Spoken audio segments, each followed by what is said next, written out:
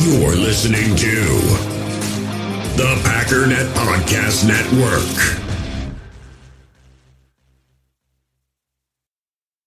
Third down, inches to go. To Bader.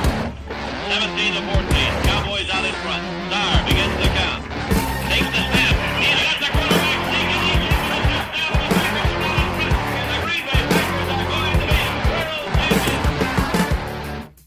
Curly Lambeau was passionate about football, and he wanted to put together a team, and he wanted to keep playing. He ran into George Whitney Calhoun. Calhoun asked him what he was going to do about football. He said, well, you know, I'd like to play. There's all kinds of myths or legends about how George Calhoun and Curly Lambeau met. Nobody really knows whether it was on a street corner or in a bar or whatever. Calhoun allegedly said, well, why don't you start your own team? A bond is struck between Green Bay's new team and the city's daily newspaper, the Green Bay Press-Gazette.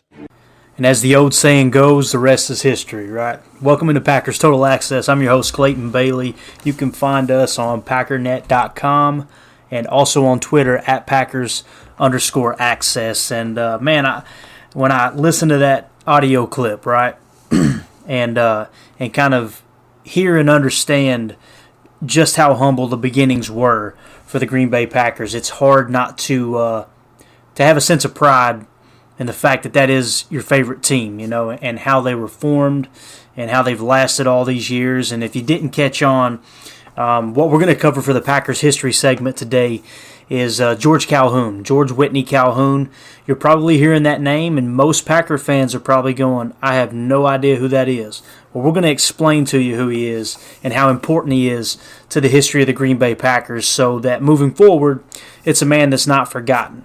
By no stretch of the imagination was he a perfect man, but he definitely fits that criteria that we talked about with the history of the Packers and greatness and not being able to tell the story without mentioning his name. So, we're going to cover that. And the reason I chose George Calhoun for this episode is because we're going to get into some mock draft talk. And, you know, when you talk about mock drafts, you know, the draft being a huge part of the quote-unquote management aspect of the Green Bay Packers and forming a team. And George Calhoun was very, very crucial in forming the very first Green Bay Packer team of the 1919 season, right? And I think it's just kind of important to tie that together. And we're going to cover, like I said, some mock drafts. We're going to hit on 6 different mock drafts that I did over 3 different platforms and kind of show you what the results were. We all know, nobody can tell you exactly how this draft is going to fall, right? But it's a blast kind of diving in and seeing what are some of the scenarios, how could things maybe unfold on draft night, and maybe we can kind of get a glimpse into what tier of prospects can we really have a chance of grabbing in the draft in a realistic manner. And I tell you, this couldn't have worked out any better for me because all 6 of these mock drafts, 2 from the Draft Network, 2 from Pro Football Focus, and 2 from Pro Football Network. I used 3 different platforms so we could get a real good kind of broad look at the draft, and rather than, you know, some people were complaining saying that, you know, well, PFF has an unrealistic amount of prospects that are available. Okay, you may be right. Some people were saying the Draft Network has an unrealistic pool of players for the Packers to draft from there at pick number 22. And some people were saying that about Pro Football Network. Well, I'll tell you this, all 3 of these laid out very, very different. So you can't say that all 3 are inaccurate. There's probably going to be some players fall. And it's going to be exciting to kind of look into that and just see what players do drop in our lap. So we're going to cover that. And then we're going to wrap it up with any news that may break here before we end the show and get this out to you guys pretty quick. But with that being said, let's jump right into Packers history. All right, George Whitney Calhoun. Like I said, most of you probably have never heard the name, or it definitely doesn't ring a bell. But, you know, you're not going to find anybody outside of Earl Lewis, Curly Lambeau that's more important to the history of the Green Bay Packers. George Whitney Calhoun is a co-founder of the Green Bay Packers. I know that's hard to believe because you don't see his name on the stadium. You don't hear him talked about much. But he's a guy that was just crucial to the founding of the Packers. And for those of you who don't know, he was the editor of the Green Bay Press-Gazette. Now, when you hear Green Bay Press-Gazette, you probably get mixed emotions. Some people love the Press-Gazette. Other people hate it. Some people like the reporters that you can follow on Twitter. Other people hate them. Me, I'm kind of indifferent. There's times that they post stuff and I see the paywall and all that, and I'm kind of like, man, y'all, you need to get with the times. It looks pretty bad that you're trying to gouge people for every dime you can to, quote unquote, read your masterpiece, right? But with that being said, he was the editor of the Green Bay Press-Gazette. The story goes that he ran into Curly Lambeau after Lambeau returned home from Notre Dame. I don't want to make this episode all about Lambeau, and I think Calhoun would appreciate that, seeing that they ended up being bitter rivals toward the end of their lives. But it's important to mention that Curly Lambeau actually he was at East High School, East Green Bay High standout. He went to Notre Dame to play under the great Knute Rockne, and he had a brief illness, was forced to come home. He came home to Green Bay. He ran into George Calhoun, and like the audio clip said there in the intro, it's kind of a mystery. Did they talk about this over a beer in a local bar? Did they just meet on the street corner? I do know they did meet at the Green Bay Press-Gazette when they were kind of finalizing the plans of how they were going to go about creating this team. But really, that's what it came down to, was a conversation of George Calhoun asking Curly, hey, have you thought about continuing to play? And, football in Green Bay actually dates back to the 1890s, believe it or not. There's actually a newspaper clipping that talks about a local sandlot team all the way back to the 1890s, and it was kind of a form of entertainment of locals coming out to watch these guys crack skulls and then have a cold beer afterwards, as the historians like to tell the story. But so he runs into Curly after he comes home from Notre Dame. He says, hey, what do you think? Are you thinking about putting together a team? Why don't we do that? And really that first team kind of consisted of mostly Curly Lambeau's high school teammates from East Green Bay High, right? And the thing that Calhoun did that was so crucial in the early stages was he put out several articles in the Green Bay Press-Gazette encouraging athletes to join the team, essentially becoming the very first recruiter for the Green Bay Packers. Curly gets a lot of credit for being this great recruiter before there was a draft and before there was free agency, and he would go out and pry these awesome athletes away from big teams like the New York Giants and so on. But Calhoun would serve as the Packers' first manager of the team. And a manager, when you hear that, sometimes you might be tied to Major League Baseball and what a manager does. Calhoun did nothing on the field. He didn't call plays. That's what Curly did as the captain back in those days. The captain called the plays on the field. But George Calhoun was the first Packers manager. And what he would do is just kind of handle things, handle the business, promoting the team, making sure that they had opponents lined up to come in and play. And they would pass the hat in the early stages to collect money for the team and to kind of help cover costs and put a little bit of change in the players' pockets and make it a little bit somewhat worthwhile, I guess you could say. But it goes without saying that players back then really played for love of the game. And I think that's what is so romantic about the early stages of the National Football League and specifically with the Green Bay Packers is these guys were out there literally risking their lives. It was normal back then for a player to die on the field.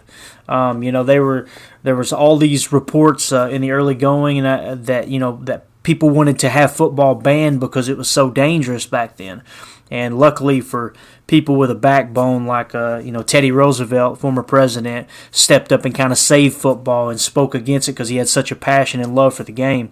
But those early years, it was played in a sandlot field, basically an open field with no bleachers. They said that there was a roped-off part of what was called Hagemeister Park, and if we ever get a chance to meet up in Green Bay, I think that would be a good spot because there's a restaurant there now. It's kind of like a local small pub, and it's built right there on the grounds next to where Hagemeister Park was.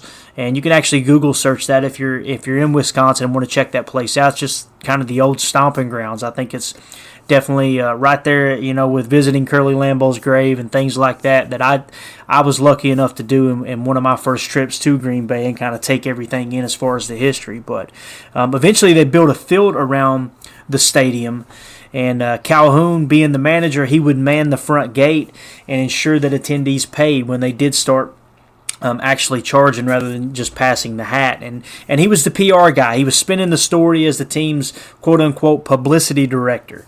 until 1947, he was the publicity director for the Green Bay Packers.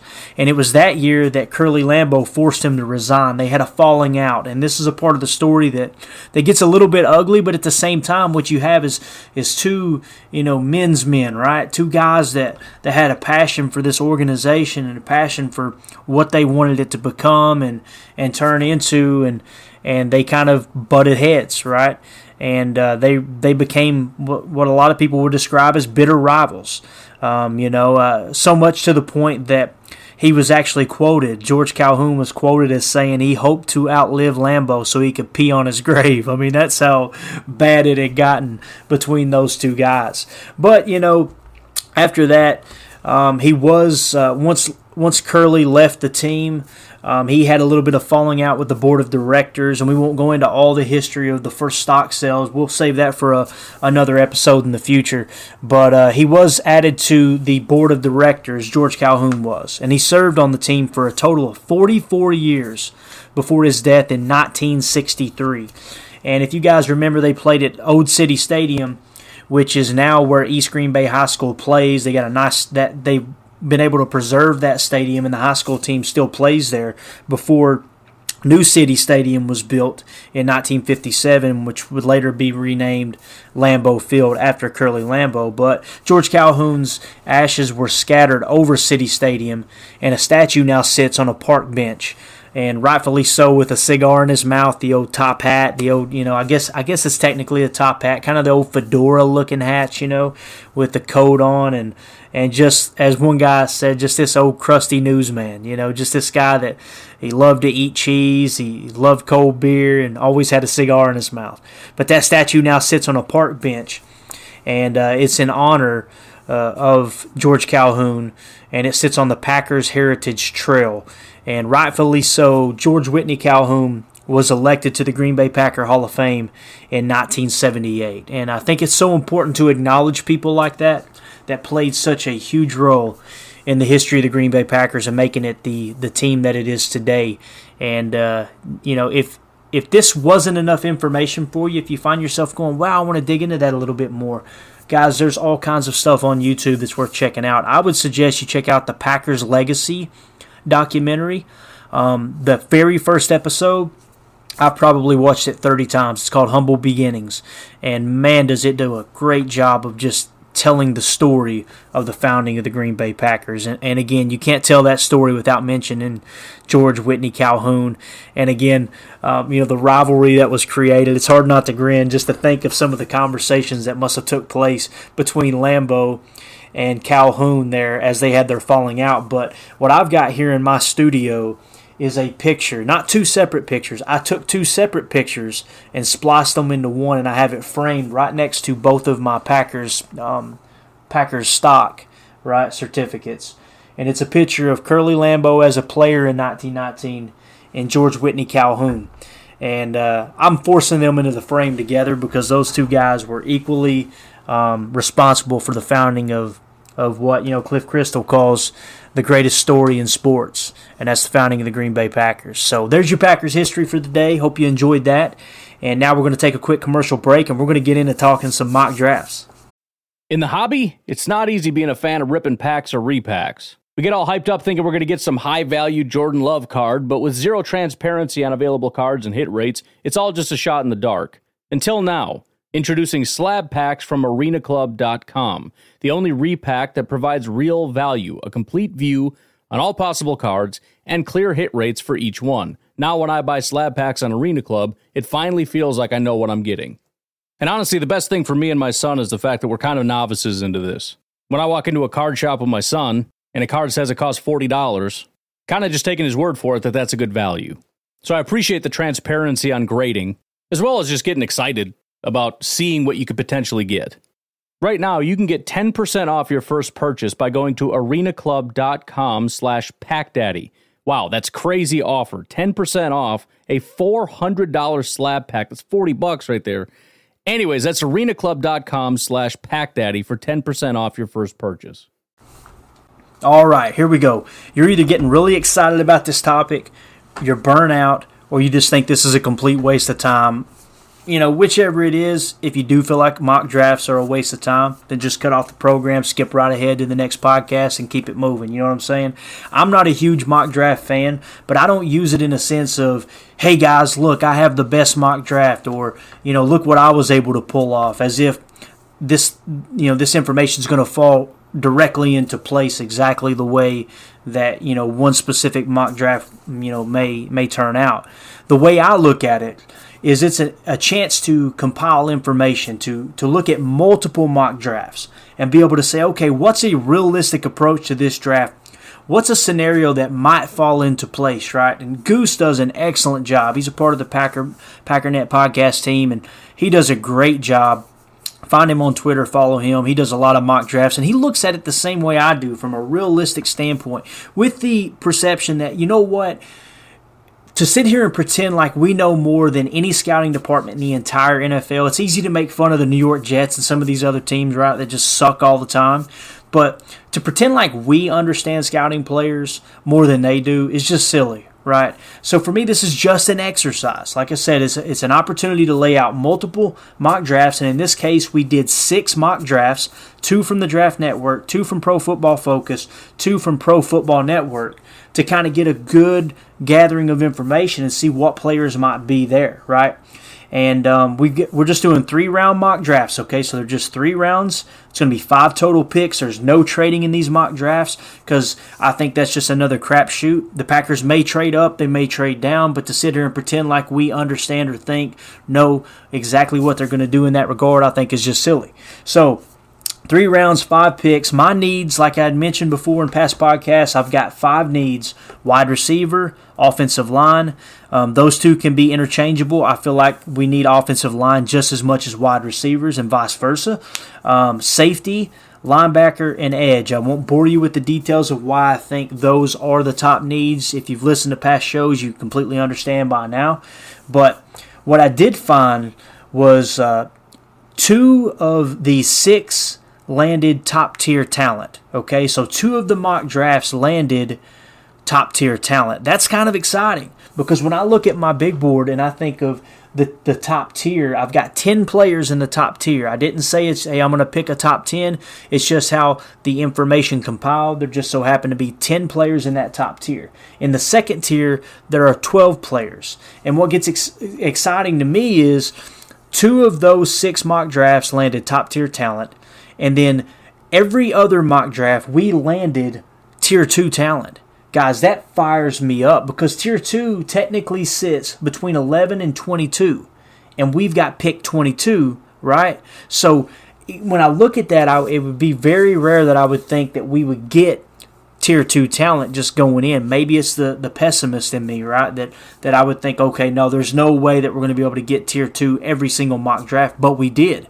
And again, this is over 6 mock drafts from 3 different networks. So let's just kind of dive into it. And to break it down as well, I'm just going to go through and read the mock drafts to you one by one. And I'm going to do this and try not to make it in a boring fashion, okay? We're going to rapid fire go through and then just kind of give you a recap of what that means and as far as what players might have been selected multiple times, right?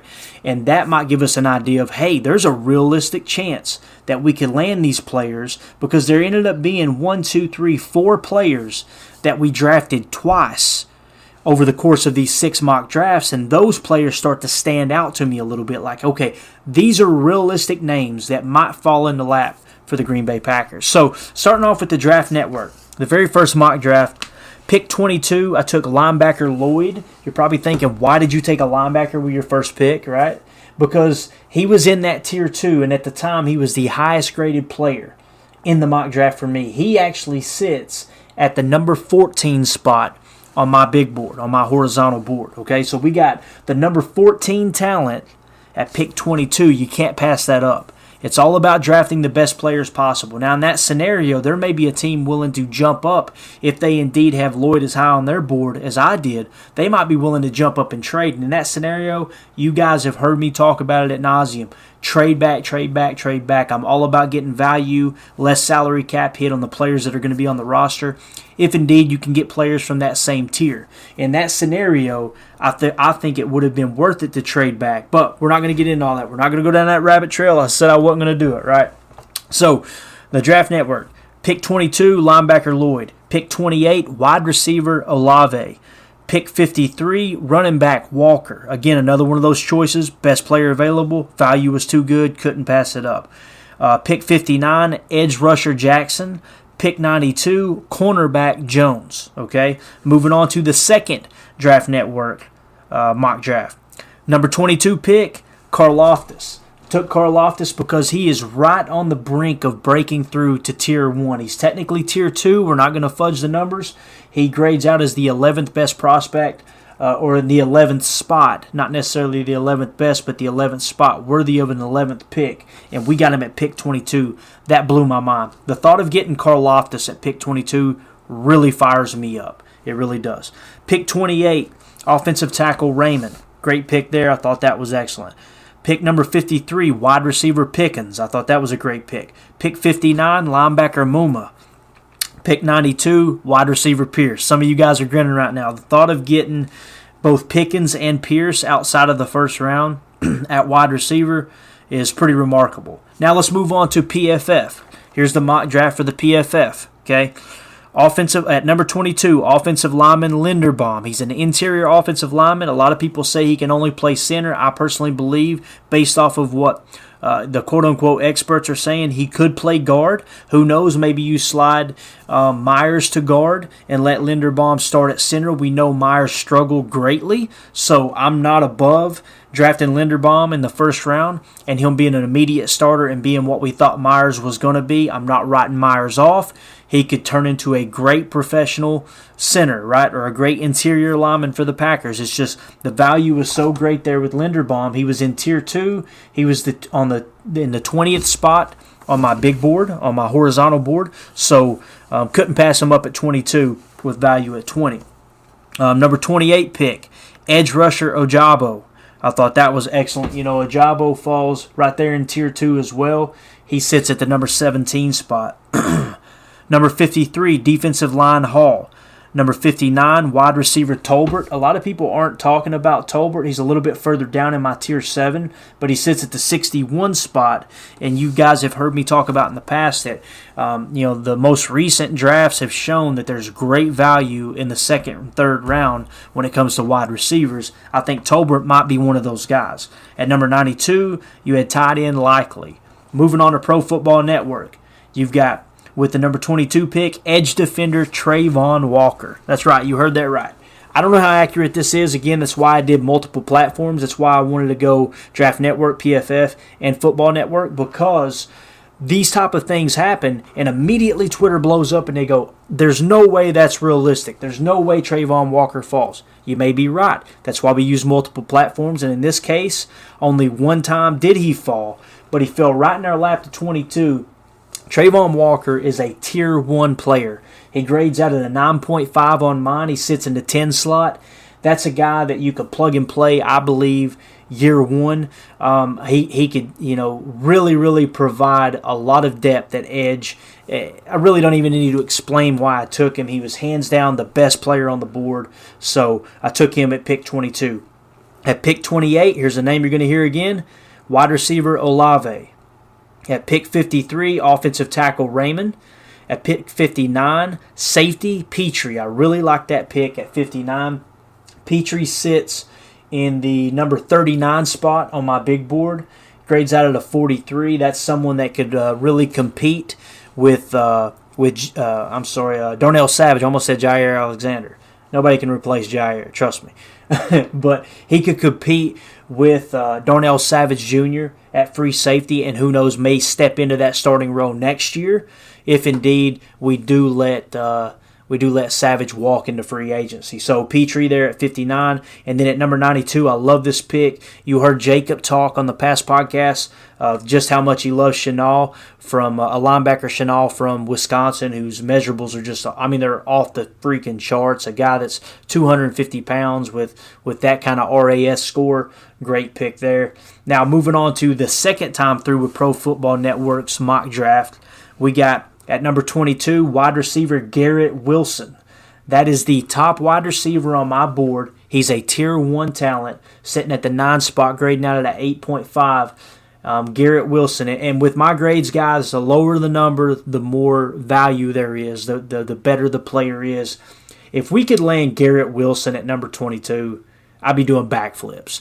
I don't see it happening. It only happened in one mock, but it just so happens Pro Football Network were the 2 mocks that I did that allowed us to land Tier 1 athletes, which kind of tells me that Pro Football Network probably not the most accurate mock draft simulator. But number 22, Garrett Wilson.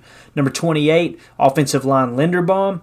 Number 53, edge defender Ojabo. Number 59, wide receiver Pickens. Number 92, edge defender Bonito. Now, I will say this with Pro Football Network, that's probably my favorite draft right there. Again, it may not be realistic, but that mock draft right there was my favorite. If I could pick out of all of these scenarios, this is the one that I would choose. Your 22 pick was wide receiver Wilson, top tier talent, best wide receiver in the draft, in my humble opinion. At number 28, offensive line Linderbaum. I've got him in Tier 2, grading out at around the 20 spot. You get him at pick 28. That's great value there. And it allows you to plug him into the offensive line, beef it up. I would slide Jenkins over to right tackle if indeed he is healthy. The third pick at number 53 was edge defender Ojabo. You get that guy who can step in and spell both Preston Smith and Rashawn Gary at the edge position. Number 59, you got wide receiver Pickens, who I think that the combination of Wilson and Pickens together in this draft would be excellent to add depth and potential starters to the wide receivers position there with Allen Lazard, Randall Cobb, and again, I believe personally that Amari Rodgers is going to really step up this year. And then at pick 92, you got another edge defender in Bonito. And really, I took Bonito because it was too good of a value pick there a little bit later in the draft. The way that fell, he's in my Tier 5. That puts him there at the 46th spot. So to think that you could get the 46th best prospect at number 92 was just too much value to pass up on. So those are the mock drafts. All right, so let's do a quick recap. And I'm going to try not to make this, I'm going to try to put a bow on this for you guys, okay?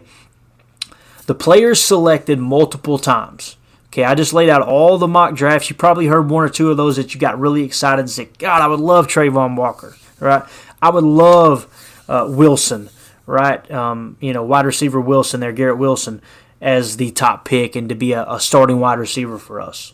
Here are the names that were selected multiple times. And what it tells me is there's a realistic chance that at some point the Packers will have an opportunity to draft these guys and would probably jump on the chance if indeed it is the pick that lines up with the value.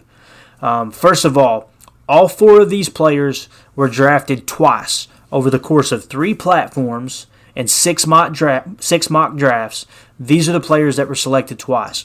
At number 28, wide receiver Olave. I think no one would complain about having Olave as a draft pick. He's a Tier 2 pick for me, right? He's in the second tier. That kind of falls into where I expect us to be able to find talent with that number 28 pick, or at least number 22, but in this case it was number 28. So both times, wide receiver Olave was my number 28 pick.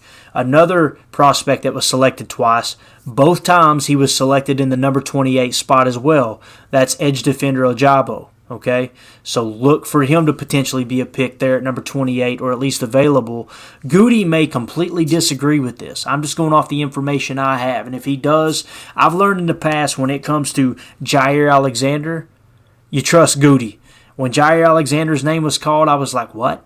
He's not even at the top of my board. Now, I've changed things a lot the last several years, but I remember thinking that Jair turned out to be a lights-out defender, right? Same thing with Stokes last year. A lot of people were going, man, I really expected him to go in the second round. The Packers took him in the first. Look how it turned out. He performed very well. As far as PFF grade is concerned, he stayed healthy for the most part, played a big role in filling in for Jair with Jair's absence. So I trust Goody, okay? In Goody we trust right here on this program. But I think it's important to mention these guys. The next one was also selected twice. That's interior offensive line, center, whatever you want to call him, Linderbaum. He was selected twice. What's cool about Linderbaum? Once I took him at number 22 because the way the board fell, that was on the PFF mock draft.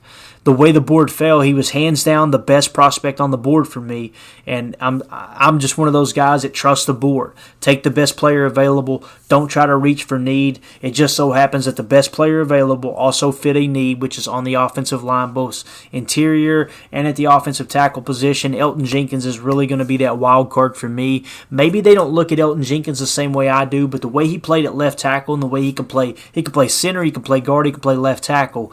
I believe we could plug him in at right tackle and be the starting right tackle if indeed the value isn't there at offensive tackle when we select at number 22 or 28. But Linderbaum was selected at both number 22 and number 28, selected twice for me. And then the fourth and final prospect that was selected twice on my mock drafts was wide receiver Pickens. He was taken in two different spots in two different mock drafts for me, number 53 and number 59. The thought of getting Pickens at number 53 or 59 really gets me excited because on my horizontal board, he is number 40. I mean, you're talking about jumping up 10 spots and grabbing or, waiting 10 spots to grab a guy that high on the board. Both scenarios there, when I took him at 53 and 59, he was hands down the best prospect on the board at the time. So it's kind of difficult to do these mock drafts without having your own board because you're just kind of at the mercy of the site and who the Draft Network thinks is the best prospect available, who PFF thinks the best prospect that's available, and the same thing with Pro Football Network. I love the way I've set my board up because what I'm seeing with all of these websites, there's quite a bit of contrast, and that's what I wanted. I didn't want everything just to line up with one website. I wanted to compile enough data and go, okay, with Greg Cosell being my senior scout is the way I look at it, right? A lot of these players shifted tremendously because Greg Cosell thought very highly of them. I took into consideration their PFF grades in college. I think that's something that's very, very important, especially with how much stock I put into NFL players and what their PFF grade is. I want some kind of commonality there, right? I wanted something to kind of tie it together. And then, of course, I went with the consensus big board, which is all the experts, Daniel Jeremiah, all those guys compiled into one and used that database together. And then I kind of took a look at a few prospects that I thought, you know what, I'm going to put my stamp of approval on this guy. I like the way he plays. I think he's got the right attitude. I think he plays hard just based off of the things that I've heard and seen with my own eyes watching college football last year. So the big board is definitely, there's a lot of contrast with some of these big websites. And that kind of gets me excited because I feel like this is a genuine board of how I feel it should fall based off of all the information that's compiled. And that's not to say that I'm right or better than anyone else. I think it's going to be really cool to see on draft night when we do our Packernet podcast live draft to see how everybody's board may differ. Just to paint a little picture for you, this is the way I imagine that live draft telecast. I imagine, the Lions are on the board at number 2, right? We're waiting for the pick to come in, and as we're waiting, we go around the horn. Ryan Schlip, who is your top 3 prospects right now on your board? Rattle them off. Bam. J.J. Leahy, who is your top 3 prospects available on the board right now? Awesome. Mine, whoever might join us, I don't know. That's totally up to Ryan, who might be a part of that panel. But I'm really excited to hear their take and then look at my board and go, wow, holy cow, I've got that guy way lower. Did I miss something there? And us just elaborate on how the draft is unfolding right before our eyes. I think it's going to be very, very exciting. So I hope you guys enjoyed that exercise. I wanted to get this out sooner rather than later, because I know that last week there's going to be a ton of mock draft podcasts, and by then I'm hoping we can move on kind of to something else and have some guests on the show and do some things a little different. But that's your mock draft. Again, if I had to pick 4 players that I think there's a great chance the Packers will have an opportunity to draft, and I think highly enough of them according to my board, it's wide receiver Olave at number 28, edge defender Ajabo at number 28, interior offensive line Linderbaum at number 22 and or number 28, and wide receiver Pickens at 53 and or 59. Okay, so those are the 4 that I would look for: wide receiver Olave, edge defender Ajabo, interior offensive line Linderbaum, and wide receiver Pickens. I'd be really excited to see the Packers just draft one of those players, and who knows, maybe they'll land a couple. That would be really cool. Also worth noting, of the 4 players that were drafted multiple times in these mock drafts, the Packers have visited/interviewed 2 of those 4 players. 1 being wide receiver Olave, and 2 being Linderbaum, the interior offensive lineman. So of the 4 that tend to be available and make sense according to my draft board in these mock drafts, the 2 that make the most sense as far as interviews would be Olave and Linderbaum. Now, keep in mind that in the past, to the best of my knowledge, the research I've done, the Packers have not drafted a lot of the players they've interviewed, if any. I mean, I think I looked last year, if I remember correctly, last year's draft, they didn't interview anyone that they ended up drafting in the entire class. When I say interview, I mean meeting at the scouting combine. Some sites include that as a visit/interview. I know like quarterback Malik Willis, it's my understanding that the Packers actually talked to him at the combine in a one-on-one interview. But like I said, Olave and Linderbaum were the 2 of those 4 players that actually met with the Packers. Now, other notable interviews, I guess you could say, or meetings, whatever, visits that are scheduled in Green Bay. Like I said, all this is compiled into one website. I didn't really take the time to differentiate between a in-person visit, an interview, a combine, a meeting, whatever.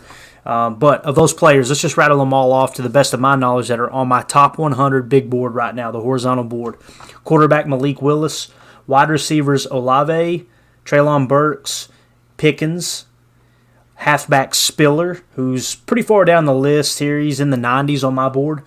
Interior offensive lineman Linderbaum, which we mentioned, and interior offensive lineman Salyer.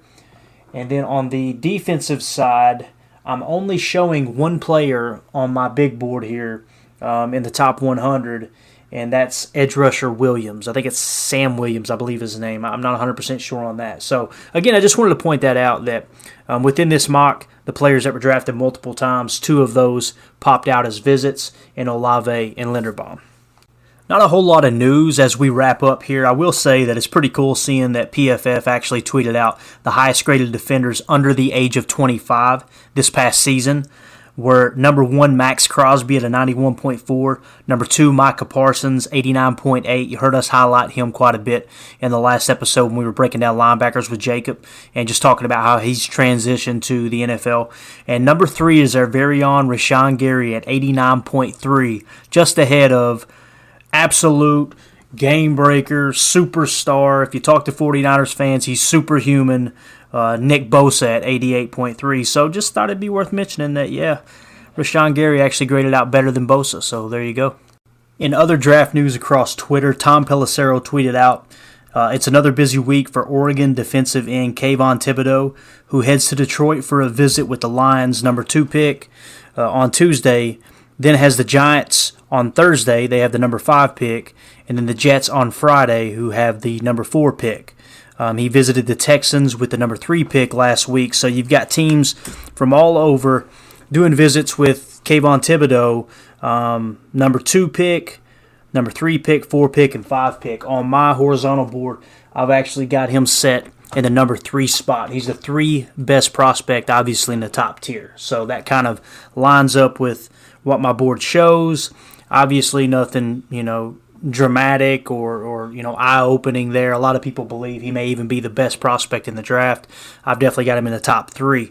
Mike Garafolo also tweets out more Trayvon Walker to the Jags at number 1 chatter, this time from Peter Schrager. I've heard the chatter Trent Baalke sees a lot of Aldon Smith in Walker. We're 17 days away from Baalke and the Jags making their decision. So with the number 1 pick, Travon Walker is actually heating up to the Jags a little bit. I do trust Peter Schrager. I think Peter Schrager has a very, very, very good relationship with coaches around the league, not sources. Notice I didn't say sources, I said coaches. He's a guy who wines and dines with the coaches. Defending Super Bowl champion coach, McVay out there in L.A., he and Peter Schrager actually did a podcast together. They had, at least a half a dozen, maybe more, different coaches who came on Flying Coach on that podcast. So he's someone that I definitely trust. He's not going to put his name on the line, throwing quote-unquote rumors around. So I think there really is a legitimate shot that the Jaguars take Travon Walker there with number 1. If it was me, obviously, with Travon Walker being an edge rusher, I'm going Hutchinson and Thibodeaux before Walker, but I think there might be a little something to this story here. And you guys remember in the mock draft earlier in the show, one time, I thought it was somewhat unrealistic that Travon Walker fell to number 22. I just do not see there being a chance of that at all. And this tweet kind of solidifying that that stance and the fact that the Jaguars are rumored to taking him at number 1. So if you guys are paying attention, obviously on Twitter today, you'll see the news feed is blown up from Packer reporters because we do have coaches in the building with a little bit of accessibility to actually interview them, talk at press conferences, things like that. And I think it's really cool. We need to touch on it because we're getting that much closer to organize that team activity right in the off season here, and really as we get past the draft, you're going to get into mini camps and training camp and all that good stuff. It's going to come up on us quick. But there was 2 guys that were really still in the show today when it comes to press conferences, and that's new special teams coordinator Rich Bisaccia and obviously our offensive line guru Luke Butkus. But first of all, with Rich Bisaccia, this is coming from Matt Schneidman on Twitter. He's been tweeting out all kinds of quotes today, and they've been gold. Matt LaFleur said that Rich Bisaccia is a fiery dude. When they asked Bisaccia about that comment in the press conference, he said, well, I'm just kind of short, I'm bald, I'm Italian, maybe that makes me mad.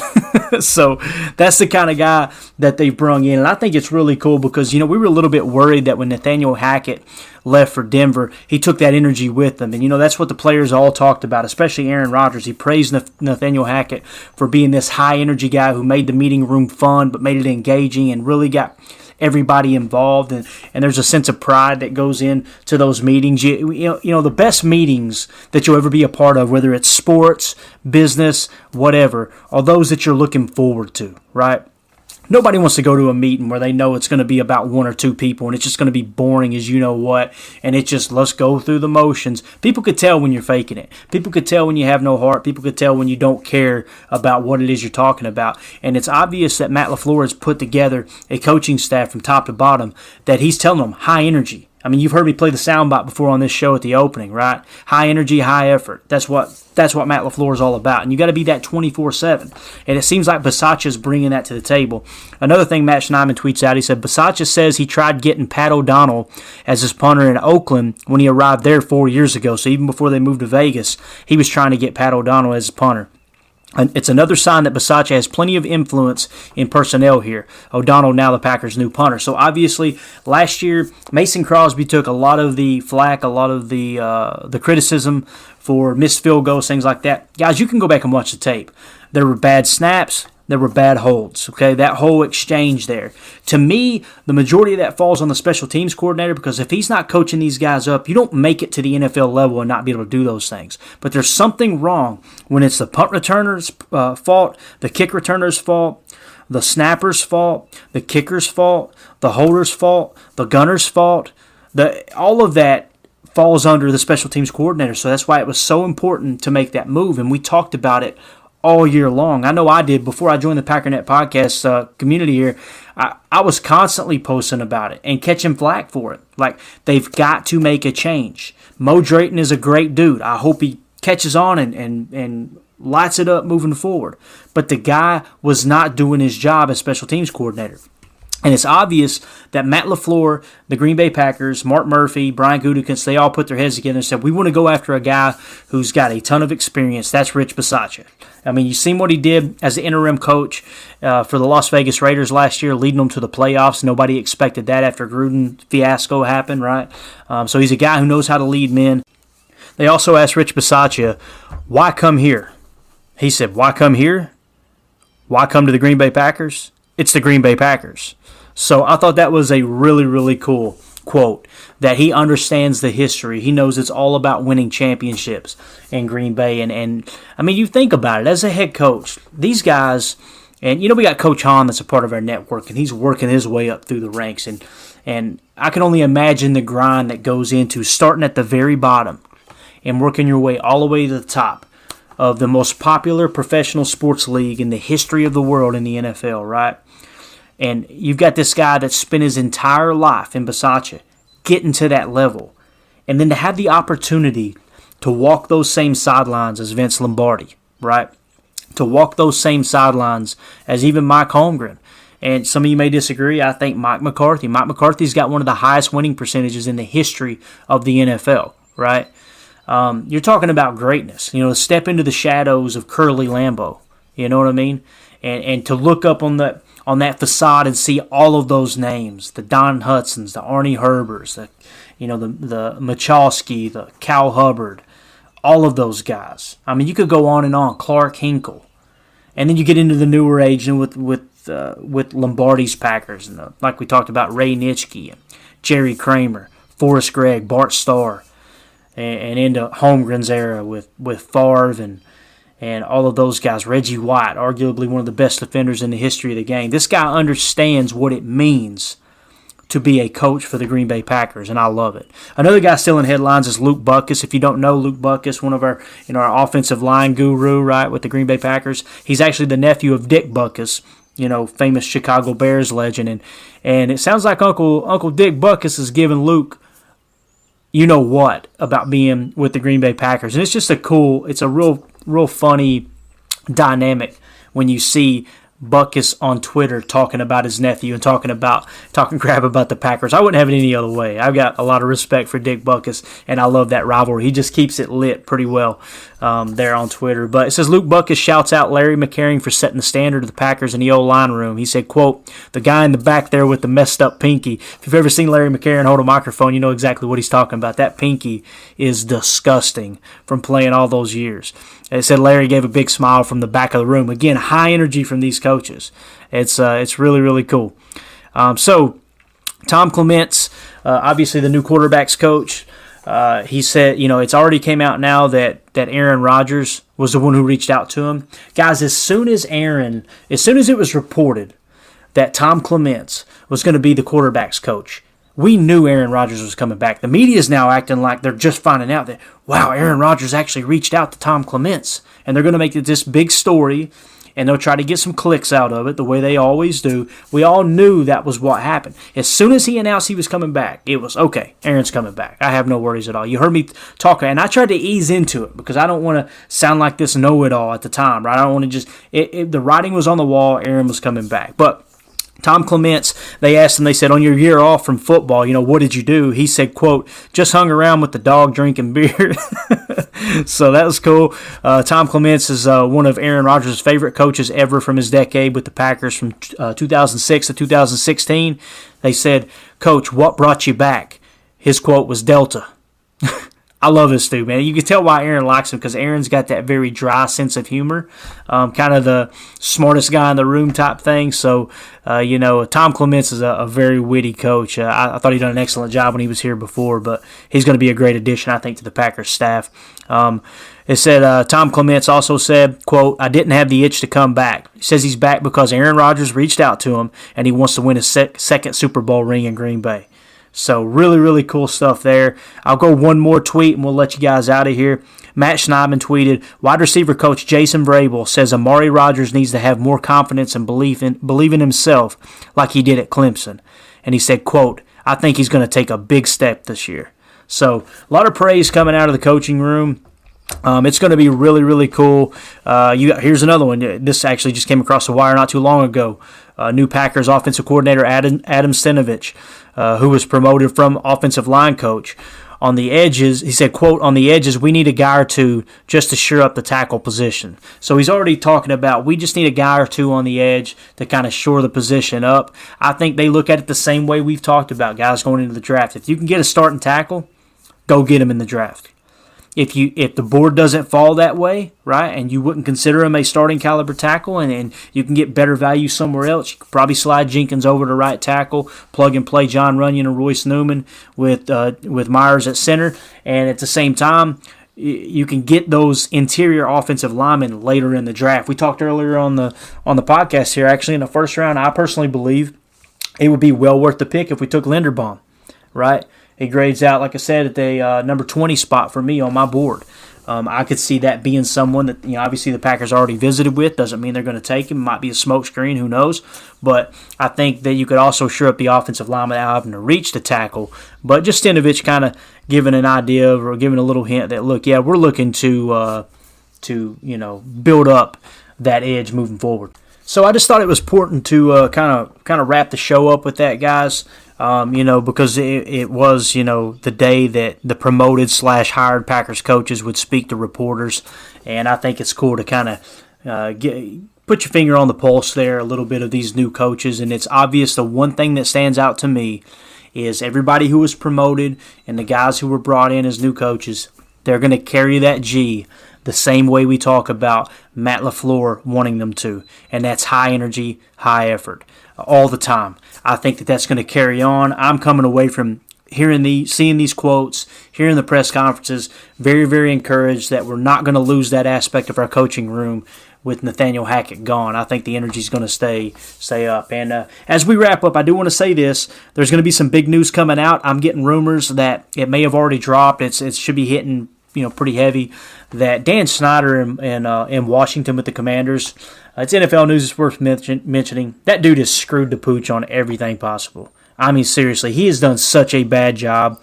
He's about to lose his team. There's some more information coming out of Capitol Hill with some of the investigations that's been provoked.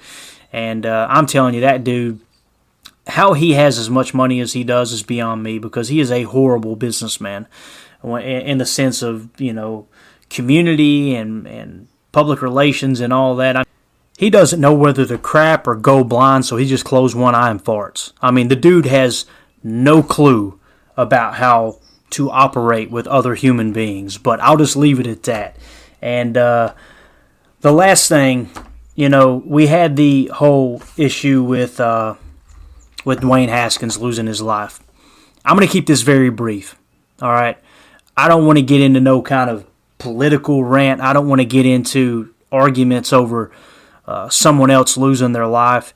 I'm also not a fan of cancel culture. A lot of people are calling for the cancellation of certain people that made comments, this and that. But I'll say this about Dwayne Haskins.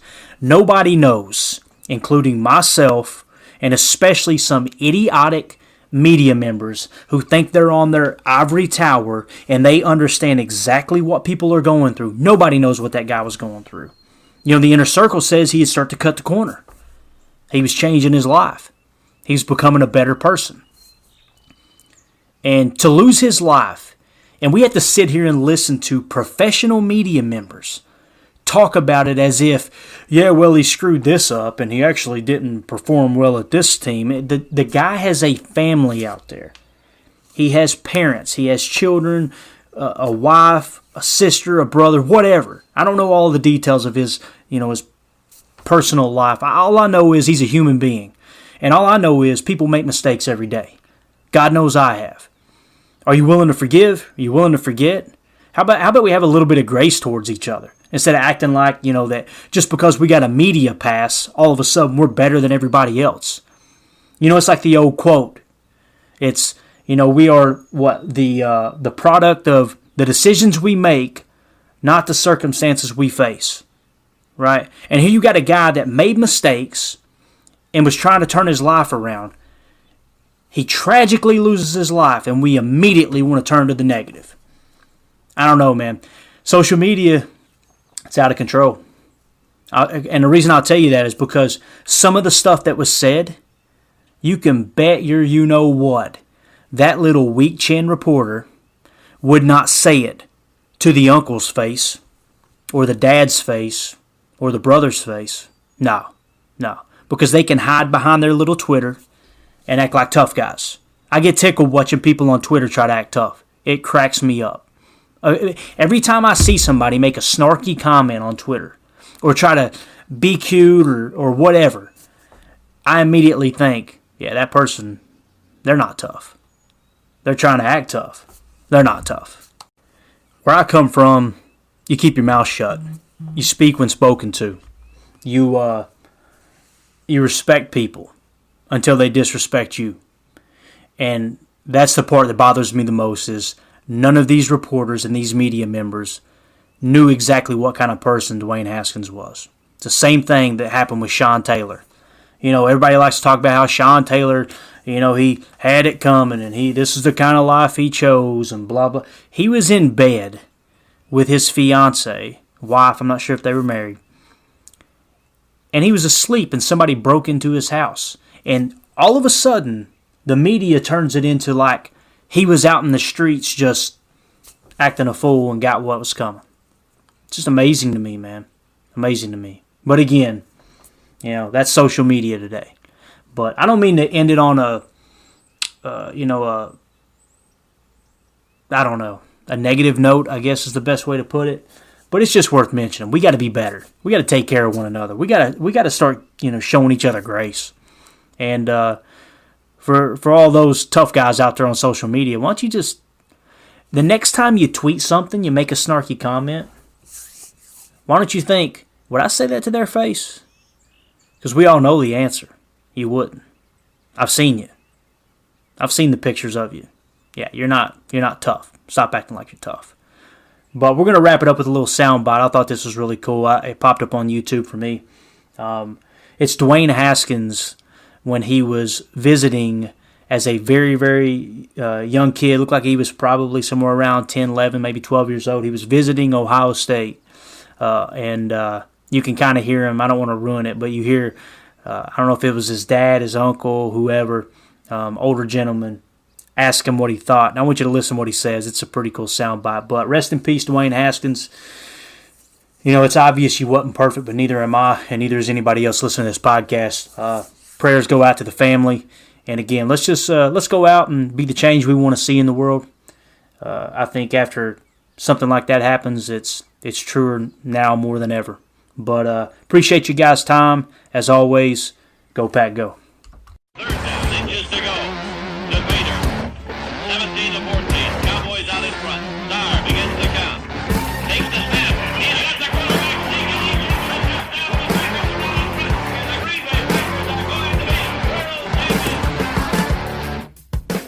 Dwayne, Yeah. what you think of Ohio State? This is awesome. Going to college here. You going to college?